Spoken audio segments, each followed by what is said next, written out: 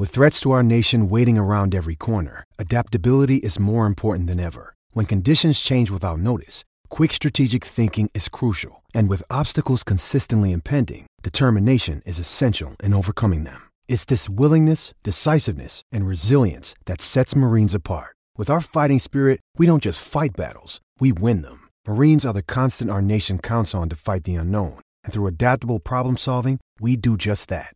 Learn more at marines.com. This is the Hockey News Podcast.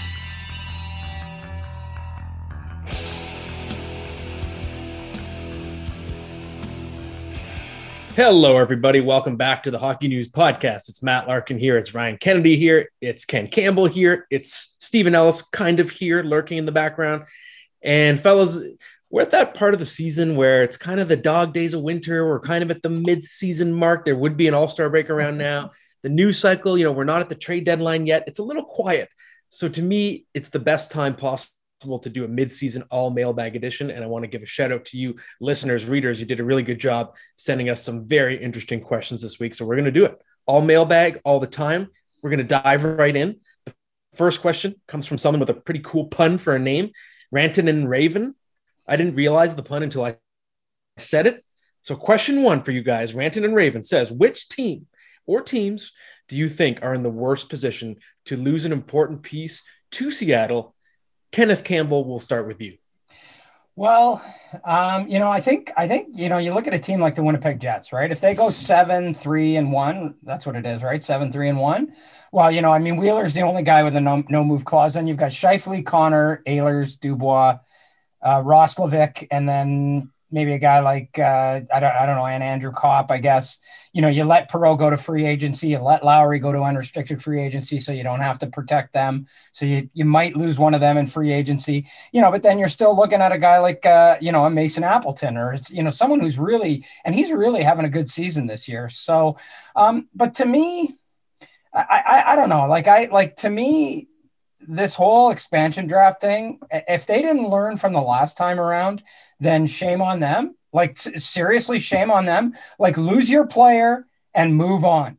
The Toronto Maple Leafs didn't do anything in the last expansion draft. I think they lost Brendan Leipzig and that was it. And they moved on, right? I just think that if I were a GM, I would not be messing around with this stuff. I would be like, who do we stand to lose? Let's pick one guy that we're going to lose. Let's lose him and move on. Yeah, and for me, I'm looking at the St. Louis Blues as a team that will obviously have to be cautious. They have to go 7-3-1. They can't just do the 8 skaters because they have so many really good forwards that they're going to want to hang on to. But because of that, you look at their blue line and, assuming, Vince Dunn is a pending RFA. So they'll have to re-sign him. And I would assume that would mean he still has to be protected, just because they haven't re-signed him yet and he's an RFA. So you have Justin Falk, you have Torrey Krug, you have Colton Parayko, and then you have Dunn. You also have Marco Scandella. So, that's 5 guys right there. You can only protect 3 of them. So there's gonna be some tough decisions, and Scandella is the most obvious out of that crew because I know they do like Justin Falk. I'm sure they love all their players, but it's going to be a tough decision. And I think I agree with Ken. You kind of have to say to yourself, well, fingers crossed that they go another direction and they pick someone that we're okay with losing. But I don't think you give up assets to prevent anything there. Mm-hmm. Good picks. I have a different team as well. It's fun that we didn't pick the same teams. I've got Carolina, and we're going to see Jacob Slavin protected. We're going to see Brett Pesce protected. I'm thinking we're going to see Jake Bean protected because he's actually eligible to be claimed as well. And then if Dougie Hamilton, if you're factoring him into the lineup, that would be 4-4. But the thing is, with Dougie Hamilton, so let's say you want to sign him to his extension early, then you're going to have to protect him, and that's going to leave a couple important forwards like Vincent Trocheck and Niederreiter will post. If you're going to go 7-3-1, then you're playing a risky game because basically you're going to be making a handshake agreement with Dougie Hamilton that he's going to sign his contract after the expansion draft, which he's allowed to do. But if he does that, then he's also eligible to be approached early by Seattle, which gets an early negotiation window. I know that the rules have changed overall league-wide about the negotiation window, but my understanding is Seattle still gets the right to come in early no matter what and talk to free agents. So Dougie Hamilton's going to be so sought after. You're playing a dangerous game by letting him drift closer to going to market. And, you can rely on that handshake agreement. But overall, I just think that Carolina's situation, because of that, is a little bit complicated. Next question is from Joel21. Joel wants to know, do you think Ryan Getzlaf would go to the UFA market this offseason? And what is a reasonable contract? I want to see Getzlaf in a Canucks jersey. Would 3 years, $10 million or 2 years, $7 million be enough to get him? Ryan. I see Getzlaf as a lifelong Duck. I think that he already has a Stanley Cup ring. Yes, it was from quite a while ago, but he does have his championship. So it's not like his career needs something before it's completed. He has a chance to do something that not a lot of players have these days, and that's retire after playing for one franchise. And he'll go down as one of the most important players in that franchise's history. It's kind of a short list, but it's like Scott Niedermayer, Paul Kariya, Chris Pronger, Teemu Solane, and Ryan Getzlaf is in that mix in terms of importance. The Ducks are rebuilding right now, but the kids are looking really good. And, I could see him just kind of hanging on, maybe taking some short-term deals until he wants to retire. And, his role gets smaller as Trevor Zegras and other players sort of rise. But I think it could be a fun role for him where he doesn't have to be the man, but he can be that grizzled vet that doles out the great advice. I know, talking to Jamie Drysdale the other day, just before puck drop for Jamie Drysdale's first game, Getzlaf came over and gave him a couple of, kind words, just said, "Let's go, kid, let's do this thing." So I think he's in a good spot right now. And if I were him, I wouldn't mess with it. Yeah, if I would tend to agree with you, Ryan, but if Ryan Getzlaf is going to move to another team in another market and leave the Anaheim Ducks, it's not going to be for what whoever this reader was suggested. They're 2 years at $7 million. That's $3.5 million a year. That's a massive pay cut from what he's taking now. So I do not see that happening, not on those terms anyways. I see him as being a Joe Thornton kind of guy. He'll take a series of 1-year deals, and presumably he'll play it out with the Anaheim Ducks, go into a management role. Heck, he might even be the GM of the team someday. I could definitely see that happening. He's a pretty sharp guy. He's really well-spoken and polished, and he's funny, and he's insightful. And I've talked to him a lot of times. He's very insightful. So I can see him just going on a series of 1-year deals at $5 million every year for the next 3 years or however long he wants to play. And then sort of just taking a real sort of, very active and important management role with this team when everything's said and done. I see him being like a Rob Blake, Joe Sakic type of guy who transitions from player to a guy in management, and it'll probably be pretty easy and seamless for him. Mm-hmm.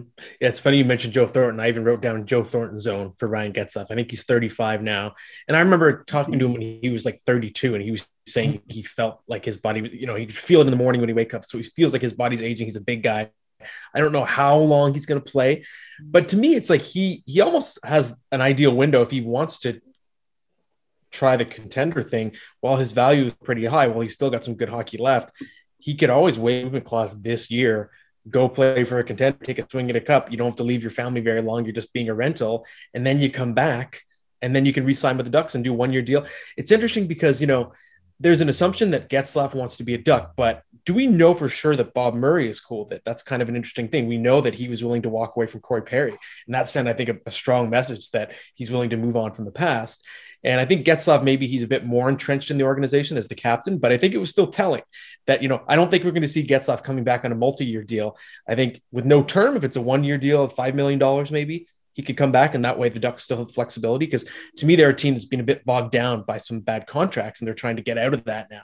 So you're not going to sign Getzlaf for multi-year pact and kind of be back in that situation again. They had to buy out Corey Perry because of the situation they were in, right? But I do agree with you guys. I think Getzlaf will still be a Duck next year, 1-year deal. But if I'm him, maybe take one more swing at it, waive your no movement this year, take a little shot at glory one more time. I don't know. Next question from Tom Collins. Not sure if that's his real name or if he just likes the drink. Either way, Tom wants to know, will the division be able to play all playoff games, including the semifinals and Stanley Cup final in Canada? That assumes the North Division team making it to the Cup final. What say you, Mr. Ken Campbell? Well, I don't think this is up to anybody but the Canadian government. I'm actually quite concerned that the Edmonton-Montreal game was postponed yesterday because of guys being on the COVID list. If I stand to be corrected here, but if I'm not mistaken, those are the first two guys on Canadian teams that have been in that situation. And that's I believe these are the first Canadian games that have been postponed because of COVID. Yeah. That's not a good sign. I don't think. I really don't think that's a good sign. To me, that's a sign that, I know in Ontario, I'm not sure about the other provinces, but I know in Ontario, all the tabling is that there's going to be another wave. There's more variants. They're talking about thousands of, I think on Sunday, there were 1,800 cases in Ontario. That was the highest since February 1st. They're talking about going back up to over 3,000 cases a day, in the next couple of weeks. So we're not out of this yet. And I know the NHL wants to, see if they can, reduce the quarantine period. I certainly hope they don't get their way. I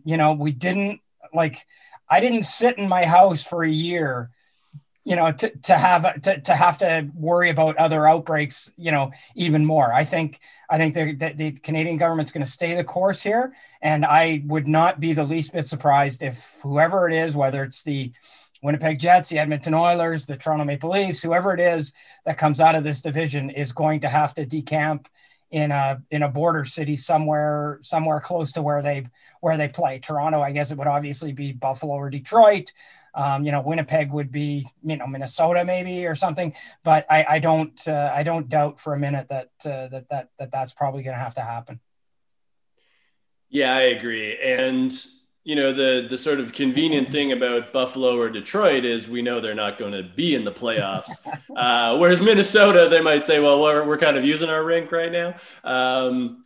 But I wonder if the NHL simply says, okay, whoever wins the North, whether it's Toronto or Winnipeg or Edmonton, you're going to Buffalo, and that's going to be your home base. I mean, Buffalo is uniquely set up where you have the practice rink right next to the real rink. There's a hotel on top of the practice rink.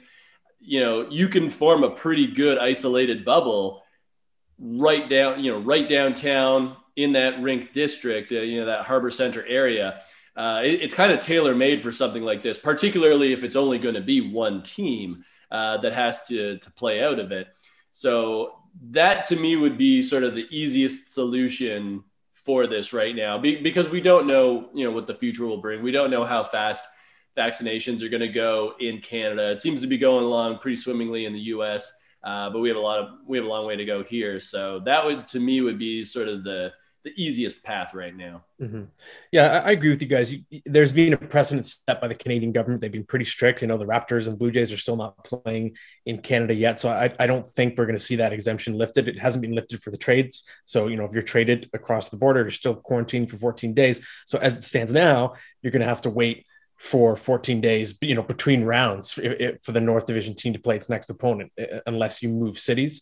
And I don't think there's going to be an exemption made. So I think we are going to see Buffalo. From what I understand, that's the city that's being mentioned the most as the destination. So I will predict that we'll see Buffalo.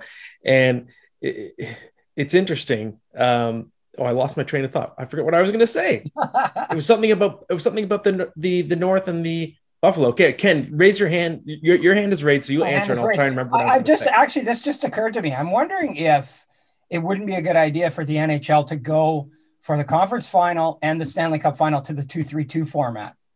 Ooh, yeah. I mean, because then that would minimize the either, I mean, so if the North is the lower seeded team, then you just have that one team come in for 3 games and they're out and that's it. It's over, right? If they're the higher seeded team, then they only come in twice as opposed to, possibly 3 times if it goes 7 games. So I'm wondering if that wouldn't be, because I mean, home ice advantage doesn't mean diddly squat now, right? So the more I think about that, the more I think the whole playoffs should be that this year. Like it should be. Yeah, it would make sense for sure. Yeah, I remember what I was. Makes sense. Yeah, absolutely. Anyway, yeah, thanks for attending my TED Talk. I do remember what I was going to say before. It was about bubbles. So obviously there's potential that the league could move for a bubble for the last 2 rounds of the playoffs, but there doesn't seem to be a strong appetite for that among the NHL Players Association unless all families were allowed to attend, because I know if you talk to most players, the bubble was not an experience that they look back on fondly. Yes, they were able to make it work and, they had their little bubble society. But overall, most players described it as sort of an emotionally trying experience to be away from their families that long. So even though it'll only be for a couple of rounds, it doesn't sound like there's an appetite for it. So I think that's an absolute last resort. I still wouldn't rule it out, but I don't think it's first in line for suggestions. Next question's from Ernie Morris. Ernie has a lot to say here. I feel like we are coming to an end of the Torts era in Columbus. If any GM in the league would go off radar on a coaching hire, it would be Jarmo Kekalainen. Is he the guy who could ultimately give Igor Larionov his first NHL job? Ryan. Okay, and I know Ernie Morris from Twitter. He's a good guy. I don't think Igor Larionov is the right fit in Columbus, but I do think Igor Larionov should get a chance very soon. And I believe later in this mailbag, I might have the answer for that. Columbus would have to radically restructure their lineup for Igor Larionov to be effective because, he is a coach who, really promotes creativity and sort of, offensive flair, holding on to the puck. That's just not what Columbus has. They've got a lot of bangers. A lot of big bodies that can get in on the forecheck and be very effective. And, if Tortorella's not working and, it's not going great right now, I think you need to find somebody that at least can tailor the roster to how they coach. Maybe it's Claude Julien. Claude Julien is a coach that I think would fit there. Or you go somebody completely different that at least plays more of a defensive heavy hockey. If we're talking a first timer, Scott Sandelin, the coach of the University of Minnesota Duluth, we've sort of talked about him for years. And, once again, the Bulldogs, a very well-structured team. They don't have the same defensive stars as they used to, but they're back in the NCAA tournament. So that to me would be a better fit. But I believe that Igor Larionov is getting to the point where it would be great to see a team take a swing with him. Yeah, I think Tortorella is probably going to be staying where he is. I mean, they didn't trade Pierre-Luc Dubois for nothing, right? Like they could have, at that point, they could have said, yeah, we're gonna stick with you and we're gonna get rid of the coach. They didn't do that. They stayed with Torts, and I mean Tortorella is not really an off the radar hiring. So I'm not sure that Jarmo Kekalainen is going to be one of these guys that's going to go out and find somebody that that nobody's heard of or would think of, right? As far as Larionov is concerned, I mean, you know a lot more about the coaching that he's done, but aside from the World Juniors this year, Ryan, what is his coaching pedigree? Oh, I mean, it's mostly with, Russian international teams on the junior level. He's certainly new to the game. Yeah, I don't think Igor Larionov is even close to being ready to being an NHL coach right now. I mean, if I were hiring, he would not be the guy that I would hire. I mean, his team wasn't particularly successful at the World Juniors.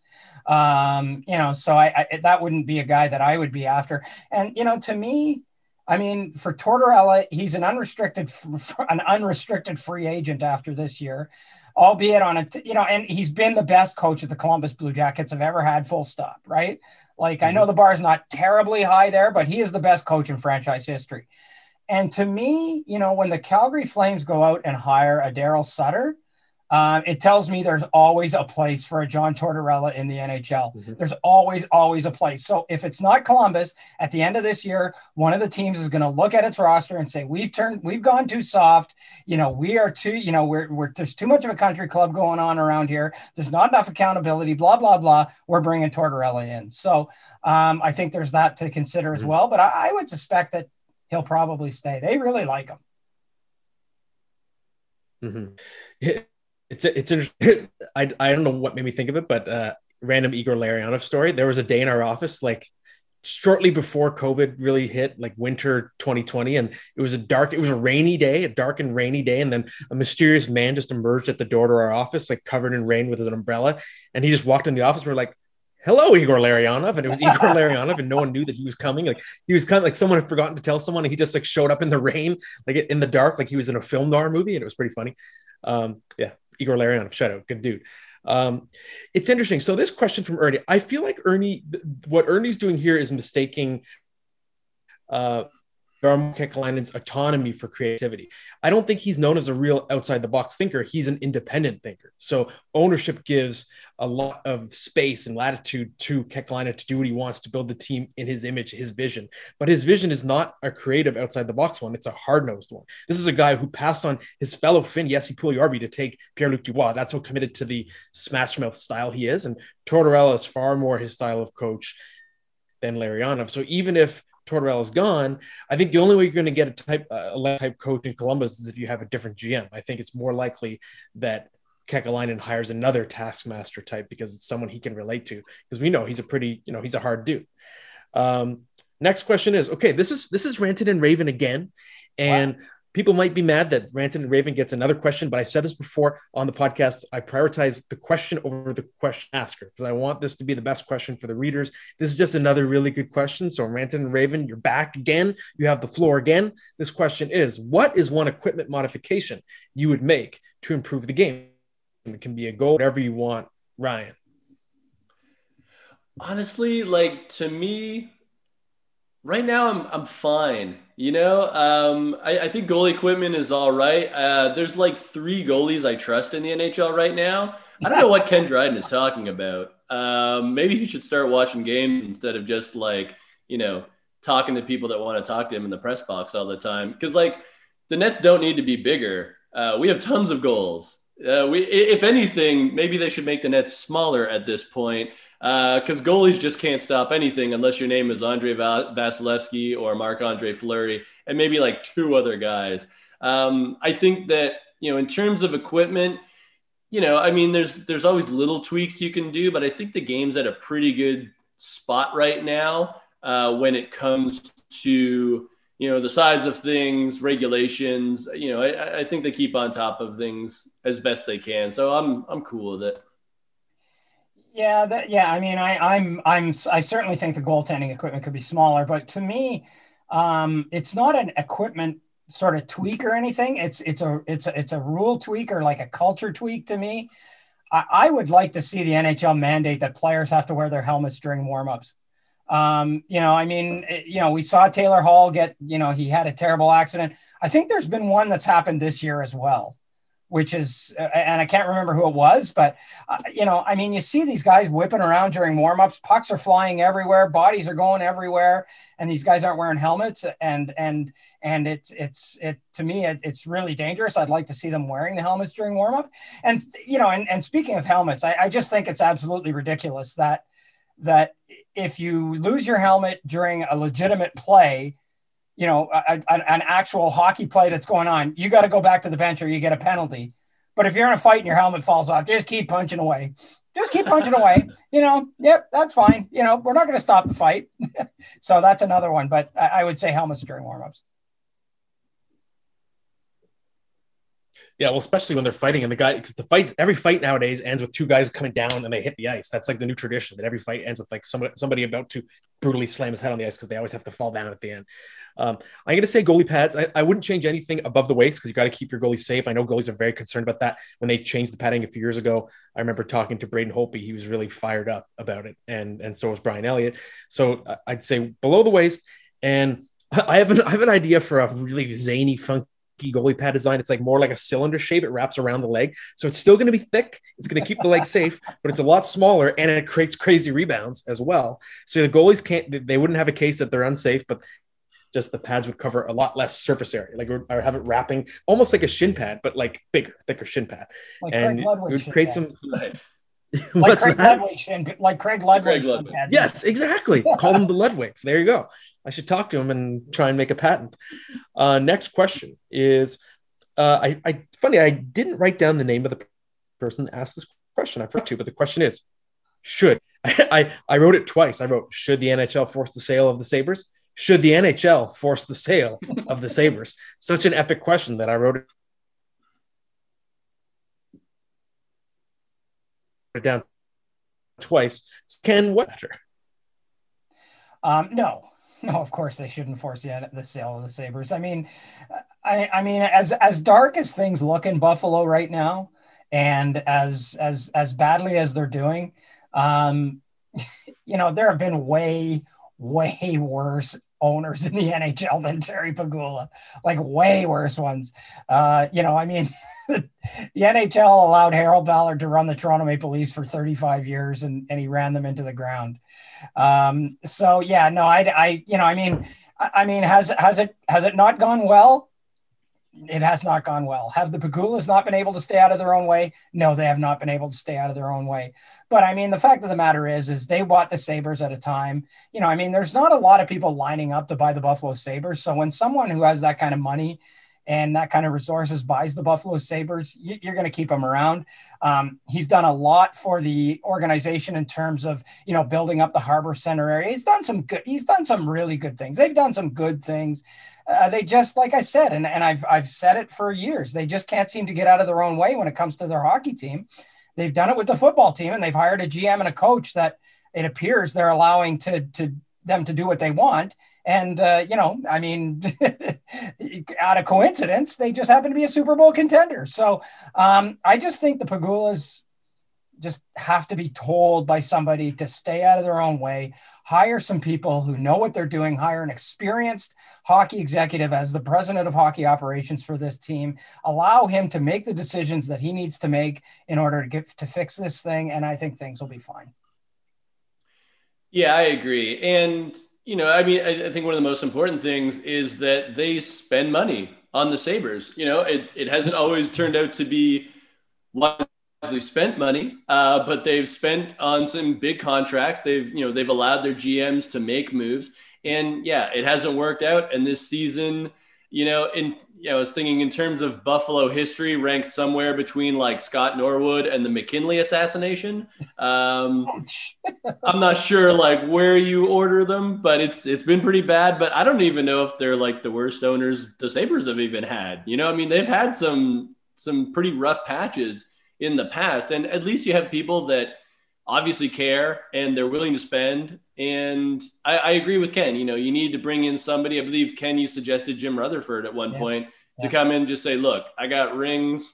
I can tell you how to at least get on the path to one for you guys. If you just, go back to drilling wells and let me take care of the rest. Yeah, I agree. I don't think in this case the NHL can force the sale because, like you said, Ryan, the Pegulas are spending money on a team, and this is a team that their revenue went up 6 years in a row before the COVID season hit. So they're not, I wouldn't say profitable per se, but their revenue is on the rise. So it's not like this is an Arizona Coyotes situation. I think if you punish a team or try to take a team away just because they're bad, it sets a very dangerous precedent because where do you draw the line? How many seasons in a row do you have to miss the playoffs? I think it's got to be strictly financially motivated if you're stepping in to intervene.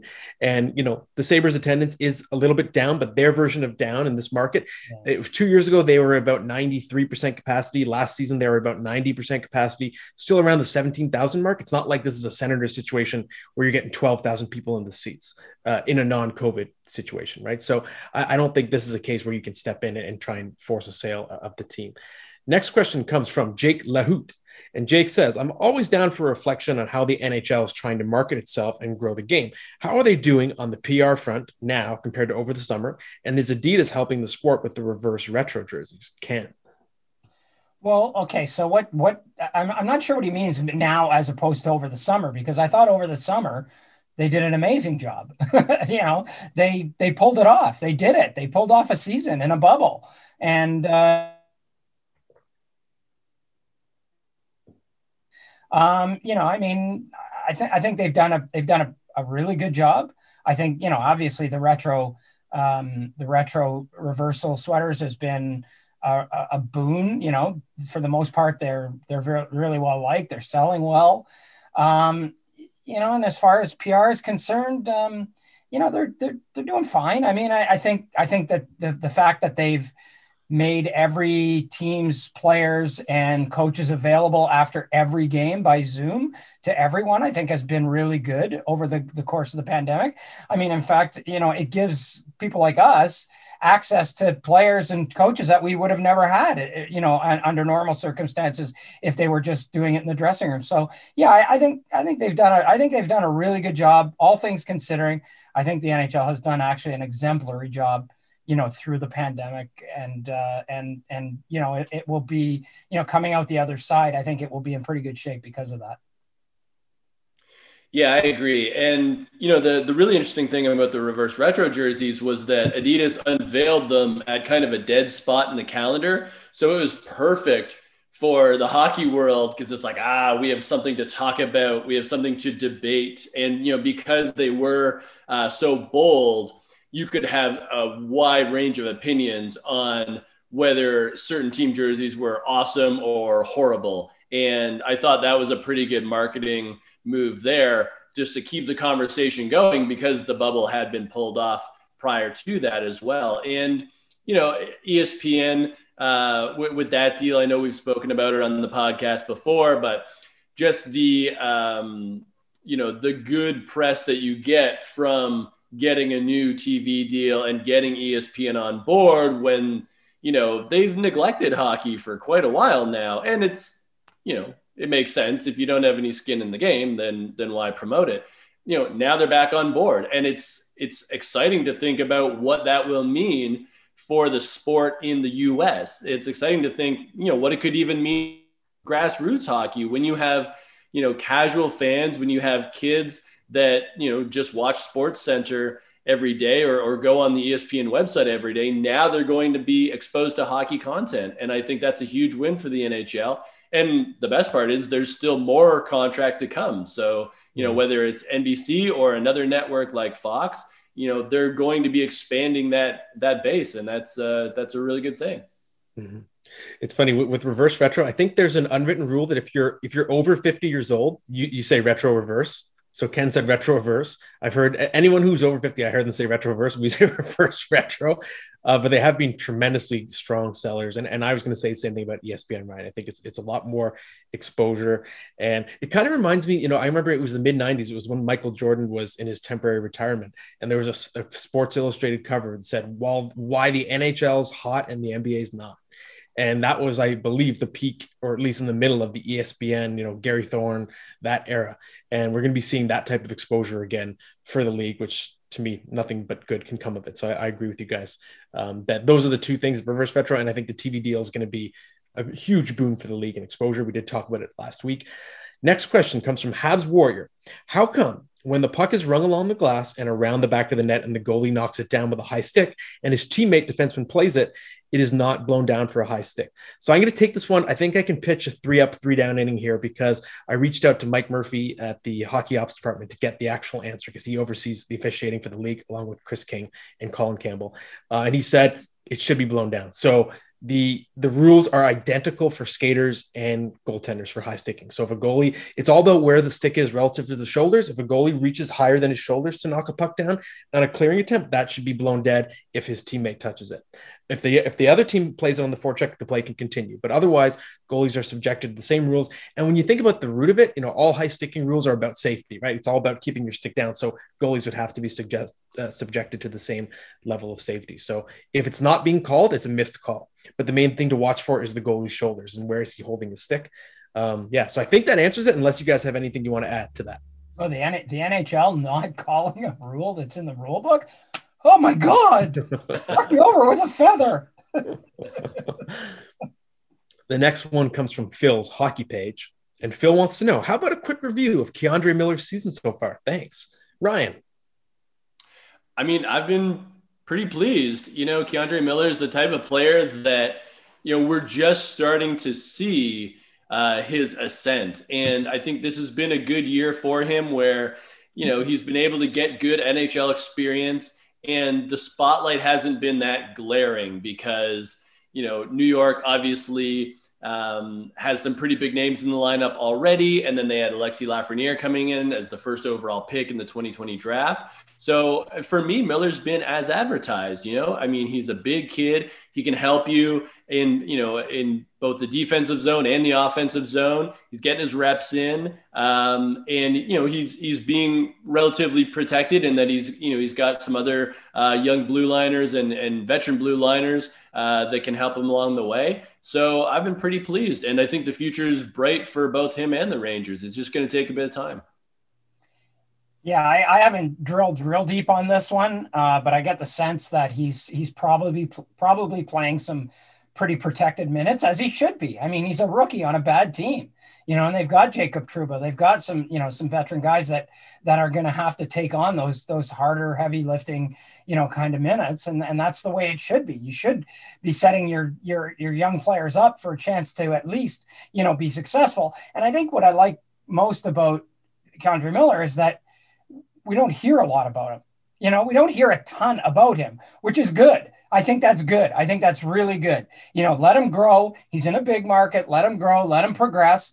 And at least we're not hearing, oh, well, he's got a lot of potential, but he's an absolute, show in his own zone or something like that, and he's being victimized and he's getting schooled and dangled by all sorts of guys. We don't hear those things. And I think that's a good thing. Mm-hmm. It's interesting. I was doing a bit of digging on K'Andre Miller, and what really stood out to me is the fact that he's not actually as sheltered as I would have expected. So he's playing over 20 minutes a game. And if you look at 5-on-5, all the Rangers defensemen this year, he has the fewest offensive zone starts for 60 minutes. And if you look at his most commonly faced opponents, the top 10 include Sidney Crosby, Evgeny Malkin, Brad Marchand, David Pastrnak. So K'Andre Miller is getting some looks against high quality competition. I'm not saying he's being rolled out there in a nonstop shutdown role, but he's not being, the way it's not like the way the Blues use Vince Dunn, for example, where he's just kind of hidden away and he's got these awesome possession numbers because he's never handling a tough matchup. I think they understand that Miller's game when he's at his best, I think it's going to be pretty similar to Jacob Trouba's, what he's going to bring to the table. Mobile for a big guy, very physical, definitely not a zero offensively either, pretty well-rounded. Maybe almost like K'Andre Miller's ceiling could be a rich man's Jake Muzzin or something like that, right? Just very well-rounded all-around games. So I think I've been pretty impressed. I wouldn't be that surprised if he got some down ballot Calder votes the way his season's going so far. There's been some really good rookie goalies, including one on his own team that probably would push him out of being a finalist, but I could see him getting a vote here and there. Next question is from James. James wants to know, the Dallas Stars are going to need to play some lights out hockey down the stretch to make it. If they fall short of the playoffs, who could be sold and what type of return could we expect? So I engaged with James on Twitter to try and understand if he meant selling, before the trade deadline or selling in the summer. And he kind of said both. So if it's before the trade deadline, I think you got to look at shopping Anton Khudobin, Jake Ottinger. I never say his name out loud. Ryan will correct me. Ottinger has played so well that I think he's cementing himself as the long-term answer. He's also exempt from the expansion draft. So you have Ben Bishop, who has a no move clause. You have Ottinger. You don't have to protect him, which means that Anton Khudobin becomes more expendable. And maybe if you're out of the playoffs, you can move him to a team that needs goaltending depth. And because he's sort of that luxury backup, he had a great run to the final before he ran out of gas last year. If it's the offseason that James is talking about, I do wonder if you try to find a taker for Joe Pavelski, who's, having the best season of his career, perhaps, and will have 1 year left on his deal. It's just difficult with the flat cap. Just these types of trades are not going to be as easy as they can to execute as they normally are. And you look at any big name, even a guy with only a year left on his deal, it's almost like you have to factor in the team trading him eating salary now every time you talk about these trades. So maybe if Dallas misses the playoffs, you do shop Joe Pavelski in the summer, but that may include having to pay half the salary. What do you think, Mr. Campbell? Well, I look down their list and I see 3 pending unrestricted free agents: Jamie Alexiak, Blake Como, and Andrew Cogliano. All 3 of those guys, in my opinion, would be great. They just feel like great deadline pickups. Like, Jamie Alexiak was really good in the playoffs last year. He had 5 goals for the Dallas Stars last year in the playoffs, and he's putting together a pretty decent season this year as well. So I'd be, if I'm sniffing around for some defensive depth, and I want a guy that's been there. He's been to the final. He contributed. He seems to have found his game a little bit. There's a guy, Blake Como. These are guys, Andrew Cogliano. These are guys that have been around. They've played hundreds and hundreds of NHL games, in the case of Cogliano, hundreds and hundreds of them in a row. And just those guys that, can be that sort of third, fourth line guy who you can depend on in a tight game, late in a series, and, may even score a big goal for you here or there. Yeah, the first name that came to mind for me was Blake Como. Part of me, I look at the Dallas Stars and, no Tyler Seguin, no Ben Bishop. They made the final last year. Personally, and I tend to be very conservative on these things, I wouldn't do too much because you have like the double Stanley Cup hangover where not only are you coming off, the crushing bubble loss where, we already talked about the emotional toll of being in the bubble. So coming away empty, I'm sure it was really rough on the Stars, but then also you lose 2 of your best players to long-term injuries. So you're not the team that you really could be. And I would really like to see what this Dallas outfit can do next season. I don't want to do too much. And it's funny, Ken, like Jamie Alexiak, you're right. I'm at the point now where when I'm looking at prospects, I'm now saying like, yeah, he could be a Jamie Alexiak, where it's like, yeah, that'd be worth it. Like big guy, skates better than you think he could, can chip in every once in a while, playing physical. So he's become like my new archetype. But I would, if I'm Dallas, I would like to hang on to him if I can. I think Como would be, the type of player that maybe you get like a second or third rounder for if you're lucky. And you just try to do little things. I would be hesitant to trade Khudobin before the deadline because I think you just need to have goalies if you're Dallas. Like Ottinger can be your starter, but if Bishop's not back yet, then you're going even deeper into your pool, and that would make me a little worrisome. I almost wonder if Dallas kind of goes into the expansion draft thinking like, okay, well, if we lose Khudobin, we lose Khudobin. He'd be a pretty good guy for Seattle as maybe their 1B. And I would just kind of, that would be my thing is, Cogliano, Como, see what you can get for them, try to re-sign Alexiak. And then once you got Seguin back next year and Bishop, maybe you can do more damage. Mm-hmm. All right. Okay. We're going to do 3 more questions. We have so many good ones, but I'm going to save a few for next week. I want to get to as many as we can, but we'll save a few that are sort of more big picture and they'll still be relevant next week. So we'll do 3 more. This one is from the most Irish name since Ryan Kennedy and Matt Larkin. Eamon Devlin. Eamon Devlin wants to know, which teams do you think are going to make trades with Seattle to unload a contract or protect a certain player? Okay, I'm sorry. Which teams do you think are going to make trades with Seattle to unload a contract or protect a certain player? I know we thought teams had learned their lesson from Vegas, but the flat cap, it may change things now. The flat cap may change things. To me, it's Calgary. I think Calgary is in a tough spot. So if we're looking at a 7-3-1 protection scheme, you got Michael Backlund, Johnny Gaudreau, Sean Monahan, Matthew Tkachuk, Dylan Dubé, and Elias Lindholm. And then you're probably going to want to protect Andrew Mangiapane. And if you do that, then you still have the problem of Milan Lucic, who has a no movement clause. So I think what you want is for Lucic to waive his no move. You make a side deal. Lucic gets to go closer to home. He goes to Seattle. It's close to, obviously, BC. And you make some kind of side deal. Maybe you have to give, I don't know, a first round pick to get them to take Lucic's contract. But I think Calgary, if Lucic doesn't waive that no movement clause, I think the Flames are in trouble. They're going to have to expose a pretty good player that I think would get claimed by Seattle. What do you think, Ken? Well, we talked about the Tampa Bay Lightning last week and their situation with the cap and sort of the manipulations that have been going on with Nikita Kucherov. They're up against it big time. I mean, if I'm the Tampa Bay Lightning, I'd be steering Seattle towards Tyler Johnson. I mean, it would be a good fit. He's from Spokane, from near there.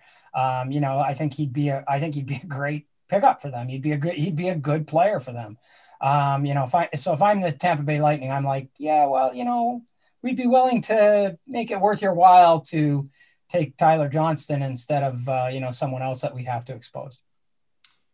Yeah, Tyler Johnson was my thought as well, where it just the fit seems so perfect, and for Seattle, even though the fit is so good, you are still helping Tampa Bay out. So maybe say like, yeah, we'll take him, but we'd also like like a second round pick.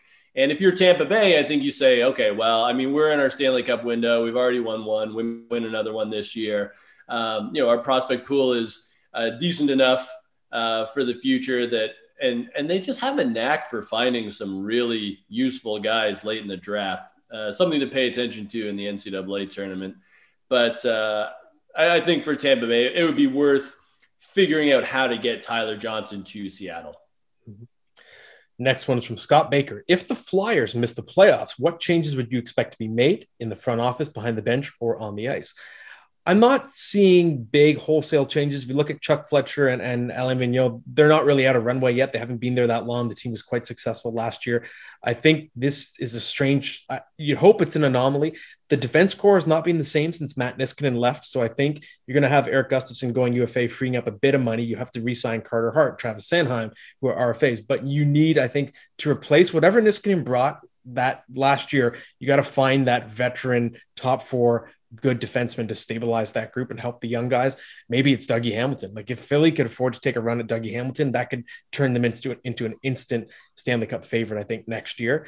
The weirdest thing about the season is just that the Flyers, their young stars, Carter Hart and Travis Konechny, have been two of their weaker players. Like Hart has graded out as one of the worst goalies in the league, and Travis Konechny, he's been a healthy scratch at times. So I don't know what to think about the Flyers this season. I thought they'd be a lot better. There's still time to turn it around, but I don't think, because it's a short season, I don't think you want to rock the boat too much. I think you have to give this group a mulligan because they're also just playing in maybe the hardest division in NHL history. It's got to be up there when there's 6 good teams in that division. And, all due respect to Buffalo and New Jersey, you can just nudge them aside. But I think there's going to be 2 good teams miss the playoffs. And we said that at the start of the season. So I wouldn't rock the boat too much. I think you just have to pursue a good defenseman for the top 4. That's what I do. What do you think, Kent? Well, I mean, for me, the Flyers are a bit of a mystery because number one, they're flat. They're hands down the biggest disappointment in the NHL this year for me. But to me, it's like they seem to have these young players, but they don't seem to come along as well or as quickly as you'd like. I mean, I think we thought, even Ivan Provorov hit a speed bump there in the last couple of years. And now we're seeing it with Carter Hart, who, maybe as it turns out, maybe just maybe was rushed along a little too quickly, when you look at it in its totality. You talked about Travis Konechny, and now at the other end, you've got the Voraceks and the Giroux and the James Van Riemsdykes, who are starting to age out and are starting to really, their impact is, although Van Riemsdyk, at least at the beginning, was having a great year this year, their impact is going to lessen. So I think you need something in that middle. Some of those younger guys have to step up. So do you make a trade for, say, a Johnny Gaudreau, who's a quasi local guy? Do you do that? Do you go for Dougie Hamilton, as you said? But I think this year, like you said, Matt, it's this year is so bizarre on so many levels. And I mean, I agree with you. I don't think Chuck Fletcher or Alain Vigneault are going anywhere right now. I don't think that they've had a real opportunity to really see what they can do with this group. And I would probably err on the side of maybe, sticking with what you have, getting back into the division you're supposed to be in next year and seeing how things, pan out there. Yeah, when I look at the defense core, Matt, you made a very good point about Matt Niskanen. And I almost feel like we predicted that this was going to happen where, Provorov and Shane Gostisbehere, they struggled. And then, Niskanen came in and it seemed they got a bit of a bump, and now he's not there anymore.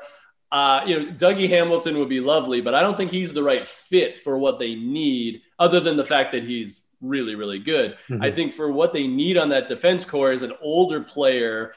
And I feel like I mentioned this guy a lot, but Brian Dumoulin is always like the perfect candidate in my head. Like if you could get him, or maybe even David Savard would be easier out of Columbus, if the Jackets are, moving things around. David Savard, I feel, would be the kind of guy where, he's your defensive shot blocking veteran. You put him on a pair with Provorov or Ghost Bear, and all of a sudden, they don't have to worry as much about their own end. You hope that they do, but you kind of assume that they won't. Or, even Sanheim or whoever it happens to be, Philippe Myers.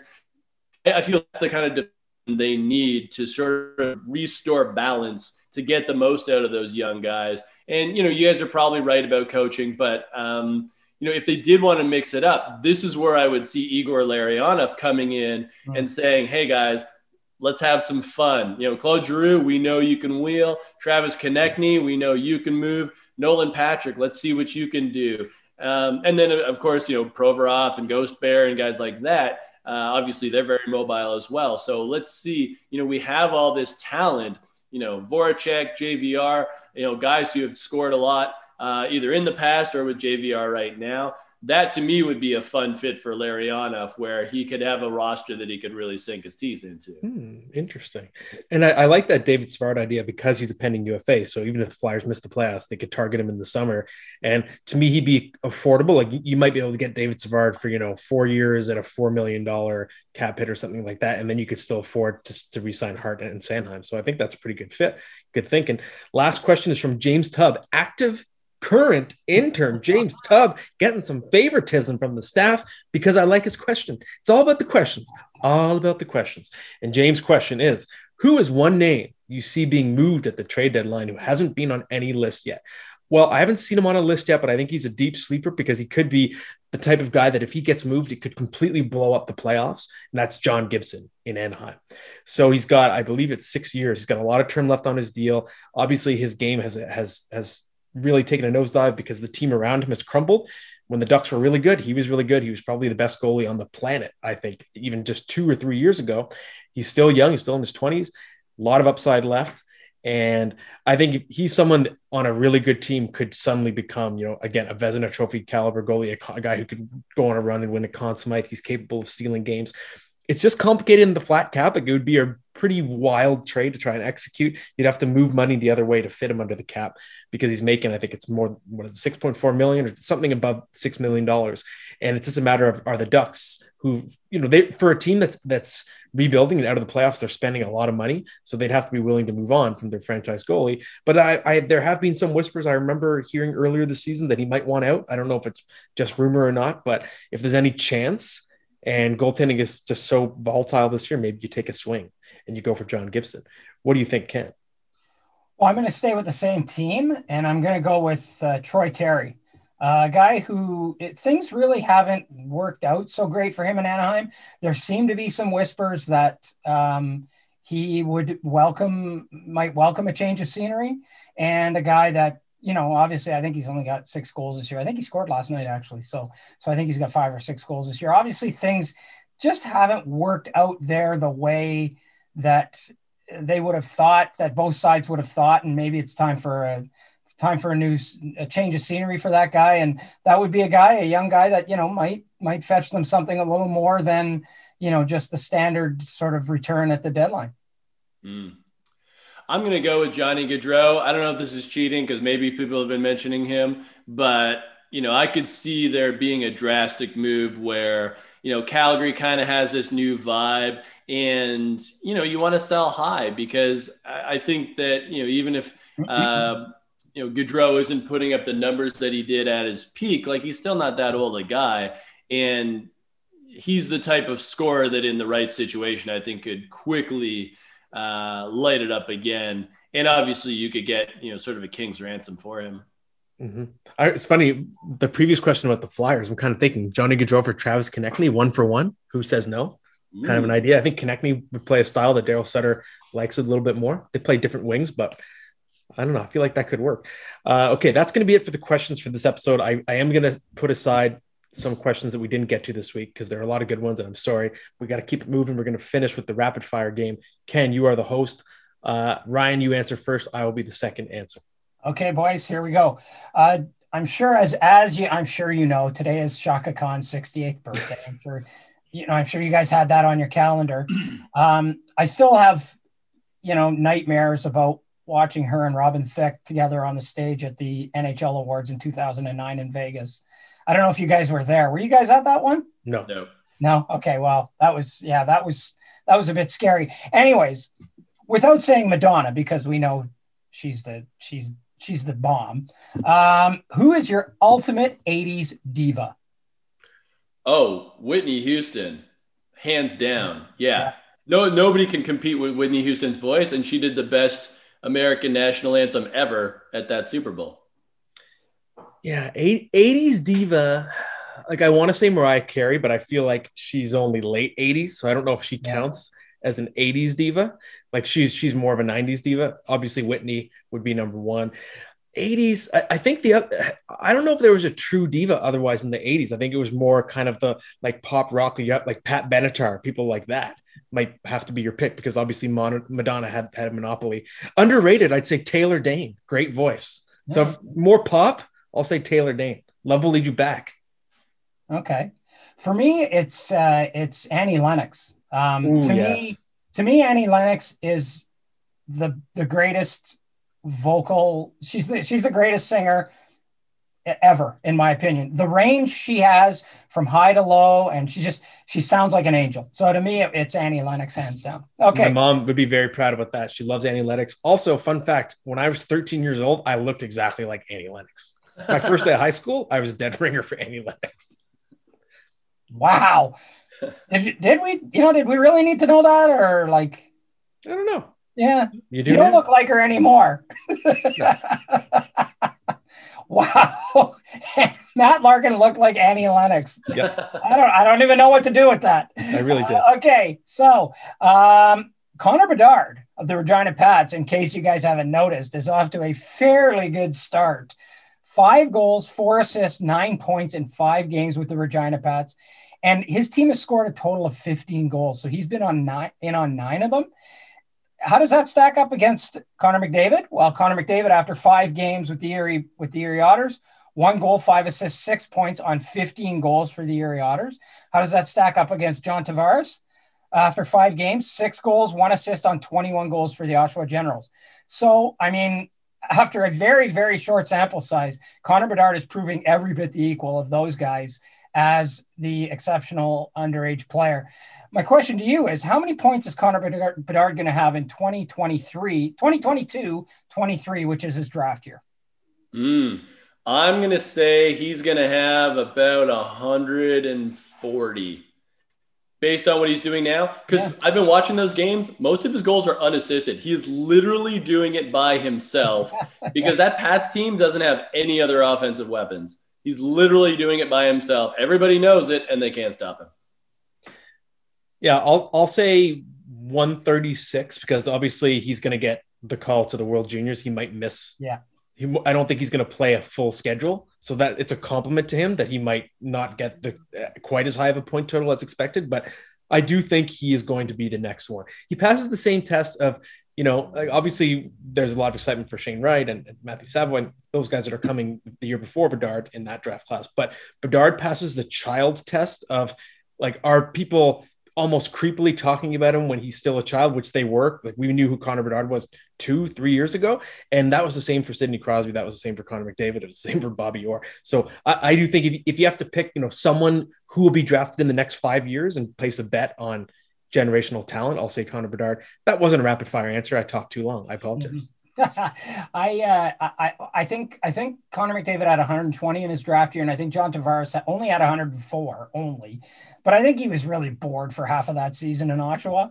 I'm going to say like 150. I think this kid is, like you said, Ryan, but it all depends on whether or not, like, he's doing it all by himself right now. So if he's doing it all by himself right now, his point totals are going to suffer because he doesn't have anybody to get the puck to, and there's not enough help there. So, I mean, you're going to assume that over the next 2 years, the Regina Pats are going to get a lot better, and they're going to get some players in there that can hang with this guy. And I don't think 150 is out of the realm of possibility. Okay, next question. What is your most memorable non-hockey celebrity encounter? Oh, okay, that's easy. When I was in New Zealand on a vacation,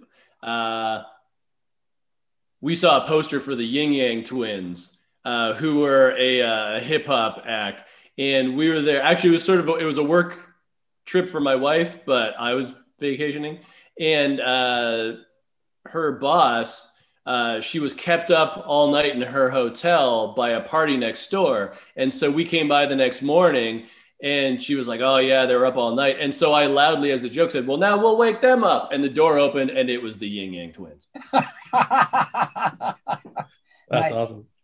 I could say Michael Bublé, but that's cheating. He's been in my hockey pool for 6 years. He's been on this podcast. So I feel like I'll pick a different one. And that's the wrestler Typhoon, one half of the Natural Disasters in the early 90s. In a hotel lobby in Toronto, I met Typhoon, Mr. Fuji, who was the manager of Yokozuna at the time, and Paul Bearer, Undertaker's manager. But Paul Bearer, like he that was when Undertaker was the dead man. So they had that whole facade, but Paul Bearer was in a tracksuit. So he was trying not to be seen. And then the Undertaker strolled into the lobby. And that was when he wasn't the biker Undertaker yet. And he just put his hand in my dad's face and said, no pictures. And I was like, awesome. Yeah. When I was covering the Leafs, I was in Chicago one night for it was like a Wednesday night. There was nothing going on. I went out for a quick dinner by myself, and I'm walking out of the restaurant. I walk by and I look, and Steve Martin is walking in the other direction. Wow. And I just, like, I froze. I just froze. Like, if it would have been now, it would have been like, oh my God, can I get a picture with you? Can I get a selfie? But it wasn't those days. Nobody had cell phones then. And, I sort of think about it now, and I think about, like, yeah, I would have just gone there and made an idiot out of myself anyways. It would have been like, oh, you're my hero. And then I would have started, like, quoting all of his stand-up, like, just flew in, it flew into the airport. Of course, it's not easy landing a station wagon out here at the airport. Like, I would have been, like, saying all this stupid stuff, and he would have been totally creeped out. So, but that was like, that would have been amazing to just talk to him for a couple of minutes. Okay. Who is going to be the most overpaid for player at this trade deadline? Ooh, overpaid for a player. Patrick Laine. Oh. And he'll be overpaid. Okay. Yes. I mean, in terms of like what they're giving up to get him. Oh, I know. In terms of salary. Yeah. Okay. Oh, I know. Yeah. Okay. I'll say Matthias Ekholm. Just even though he's going to be worth it, it's just going to cost a ton to get him. I'll say Taylor Hall. Yeah, I mean, I wouldn't give up anything for him right now. He's got 2 goals. So whatever you give up is going to be an overpayment. And the last question, what? And this should be a good one because I know, well, especially for you, Ryan, or Matt, what is your most outrageous non-hockey hot take? Oh, that the Beatles are just the Backstreet Boys for boomers. Nice. Yeah. All right. I got to just crack my knuckles for this one. My hot take is that, and you've heard this before, no item on earth has a lower standard of excellence than electric hand dryers. People tolerate the fact that they just leave their hands kind of damp, and it's accepted. There's not one company in the world that can make a hand dryer that actually dries your hands. If other products and items were held to the same standard, the whole world wouldn't work. If cars were held to the same standard as electric hand dryers, like, yeah, it starts, kind of starts half the time. Yeah, the brakes don't work, but it's decent, that's just the way it is. So up your game, electric hand dryers. You don't work. Every time I try to use you, I just have to dry my hands on my pants anyways. You're terrible. That's my hot take.